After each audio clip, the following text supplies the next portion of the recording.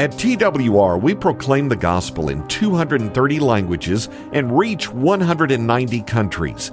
But today, instead of just focusing on one geographic nation like Somalia in Africa, let's focus on the people, the Somali diaspora scattered around the world. Here's TWR's Harry Bettig.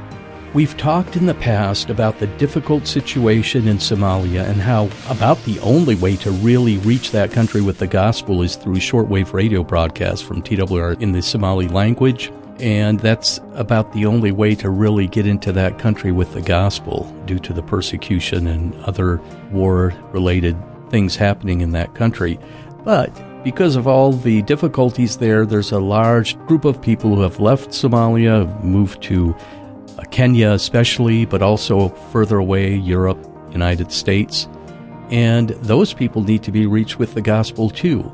And this is where the internet has really come into play in the last few years. In fact, TWR 360, the multilingual website that we have, and we also have a Through the Bible website that we manage, those have been very helpful in equipping young preachers who speak the Somali language and sharing on social media.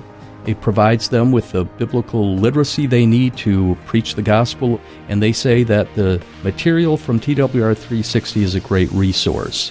One worker who does ministry in the Somali language, this is what he said.